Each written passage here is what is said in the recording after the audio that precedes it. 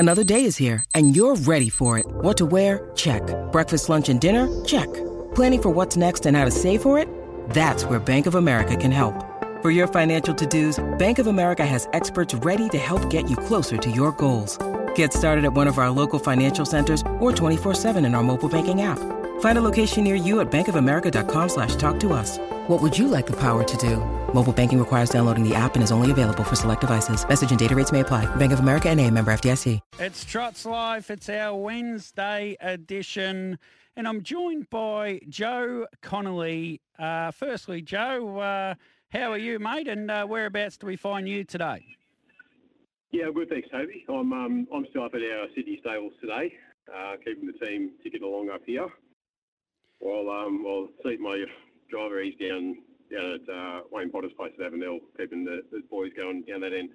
Well, that answers how you're managing to have two different states going at once, mate. Yeah, it's a little bit of a busy period for us, but we've got it under control at this stage. So far, so good. Tell us a bit about your background. You're 35 years of age. You've had the 80 winners. You had a couple of years of training in 12, 13, 13, 14, and then you had a little gap away and then came back in 17, 18 with 3 winners and then 6 winners and then 14 winners and then the last couple of years, 26 and 29. Numbers are going up each year, mate. Yeah, they are. The horses are just a hobby for me. I work full-time elsewhere, so this has sort of just been something that I play around with on the side. But over time, we've managed to build the team up a bit, get some nicer horses in, get some more numbers into, which obviously helps get your winners ticking over. And for me, we've sort of grown the last couple of years. I've had both Seaton and his younger brother Bryson Grimer. The boys have come on board and, we've been able to build the team together and we're starting to get some results from it. Are you still working outside or are you full time? No, I still work. I'm a detective in the police up here, so I still work full time doing that job. And then the horses are my before and after work and every other waking moment, pretty much.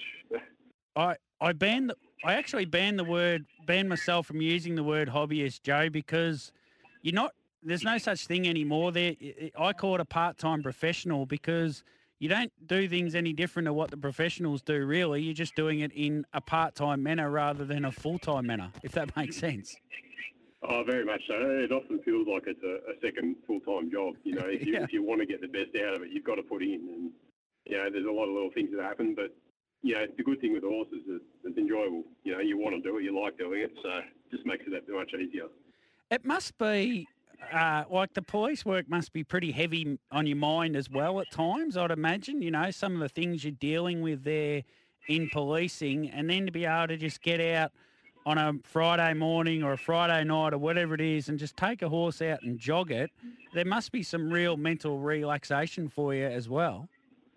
Oh, and that's exactly what it is for me. It's, work can be very taxing mentally, physically not so much, but, it does play in your mind here and there. So having the horses that get out for me is, it's kept me going for a long time.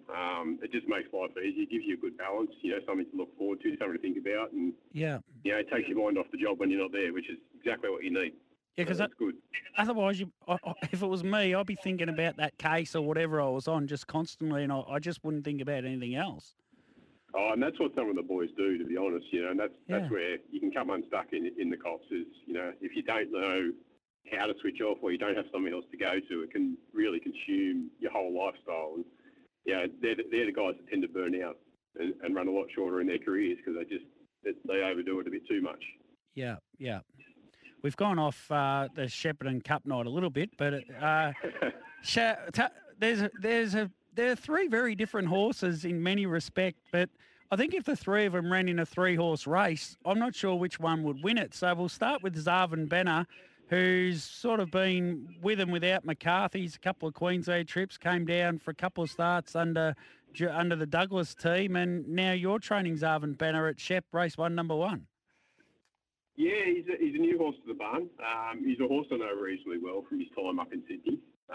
Certainly a horse with really good gate speed and likes to roll to the front and dictate terms to his own sort of timing. So, I'm not too sure what to expect with him this week. It's only the early days, so we just had a bit of a play around with season's only track worked him once, and we'll just see what he does this week, and we'll build from there. But you know, with the aid of the good draw around the Shepparton track, I expect we shouldn't have too many problems holding the front, and we'll assess how he goes from there. Spirit of Anzac in race 6 are just. I'm a big fan of a horse in this race called District Attorney, and Safala's not the best out either, I don't think. So you might end up buried on the pegs with Spirit of Anzac. Yeah, we could do. In saying that, you know, I've been pretty happy with his last couple of runs, and he's drawn inside the second row already, but past 2 runs. And, you know, he picked up a win at Bathurst over the 2200 out there on the inside of the second row. And then last week, you know, at Bendigo, he was, you know, a good 4th, looking for space coming from home. So we may get buried away, but the horse is in a good space at the moment. He's travelling well, and you know, if we just get that little slice of luck to get into the race at the right time, I'd expect him to be competitive in this field. Have you seen the movie Benjamin Button? I have, yes. Yep, the old man grows young. Yeah, it's the curious case of Art Tudor. He just seems to be getting more youthful or something as he goes along. He started out in Victoria. He went to WA. He's come back from WA to New South Wales. Did you purchase him out of WA? Yeah, I did a couple of years ago. I got him right at the end of his 5-year-old season, so I've had him for a couple of years now. He's definitely a curious horse, probably one of the more difficult horses I've trained to keep him on track. He comes and goes a little bit, but I think what we're learning this year is he just likes the hot weather more than anything else. I can't put it down to anything other than that. He seems to come good in the summertime and then hibernates over the winter. But, you know, when he's on, he's certainly a horse that can run. So it's nice to be in a race like the Shepparton Cup and to come up with the draw that we've got. You know, it certainly doesn't hurt our chances. It certainly doesn't. He came back. Was a part of the ratings, were you looking at him because he'd be a low rating horse because they have a different handicapping system in WA? Is that why you initially bought him? Yeah, it was just the right timing more than anything else. I was ready for another horse, and he sort of caught my eye. You know, I like horses. I like bringing horses to Menangle in particular. We do a lot of our racing over the mile, and he'd done all of his racing in Perth over the long trips, you know, 2100, 2500. Yeah. And he'd never be beaten more than a length or two.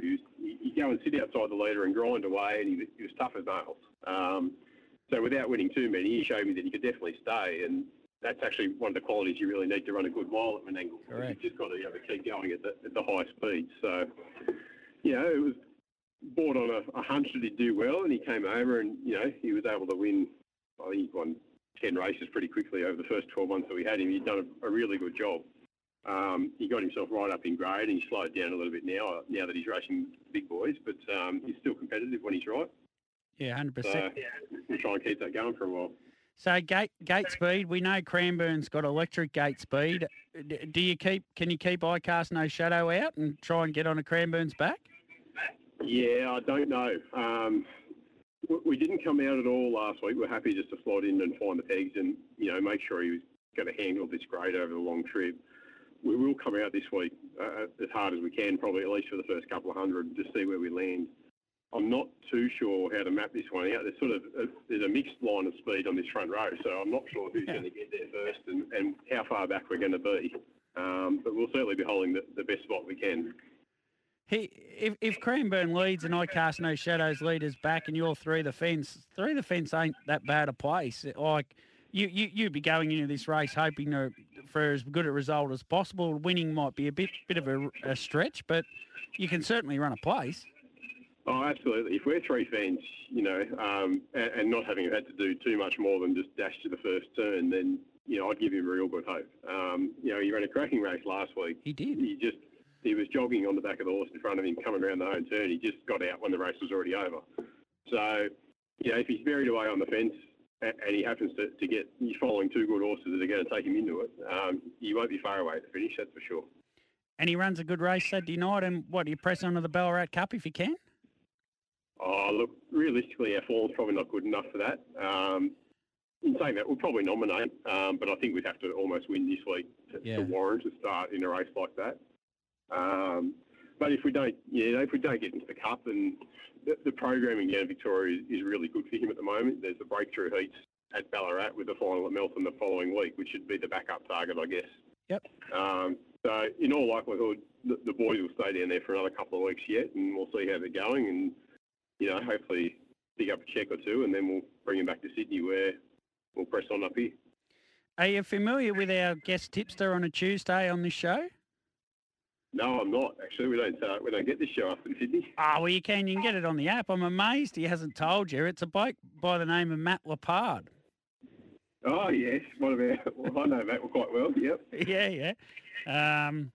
He's if he was here, which he's not, I'm sure he'd want to know an update on Jimmy Locke, I would imagine. Yeah, Jimmy's not too far away. Jimmy had a good spell after his last run. He sort of just got a little bit tired after his last prep, so we kicked him out for 6 weeks, and he's been back in work for probably something similar now as well. So Jimmy's doing quite well, and I expect we'll probably have him in the noms either next week or at the latest the week after. Very good. All right, Joe, thanks for coming on, mate. I like how you're in harness racing. I think it's an important thing, not just for you, for more importantly for you than anything else. So stay in the trots, mate, and you'll get through a nice long career in your professional career and your part-time professional career. Terrific. Thanks, Toby. Thanks for having me on.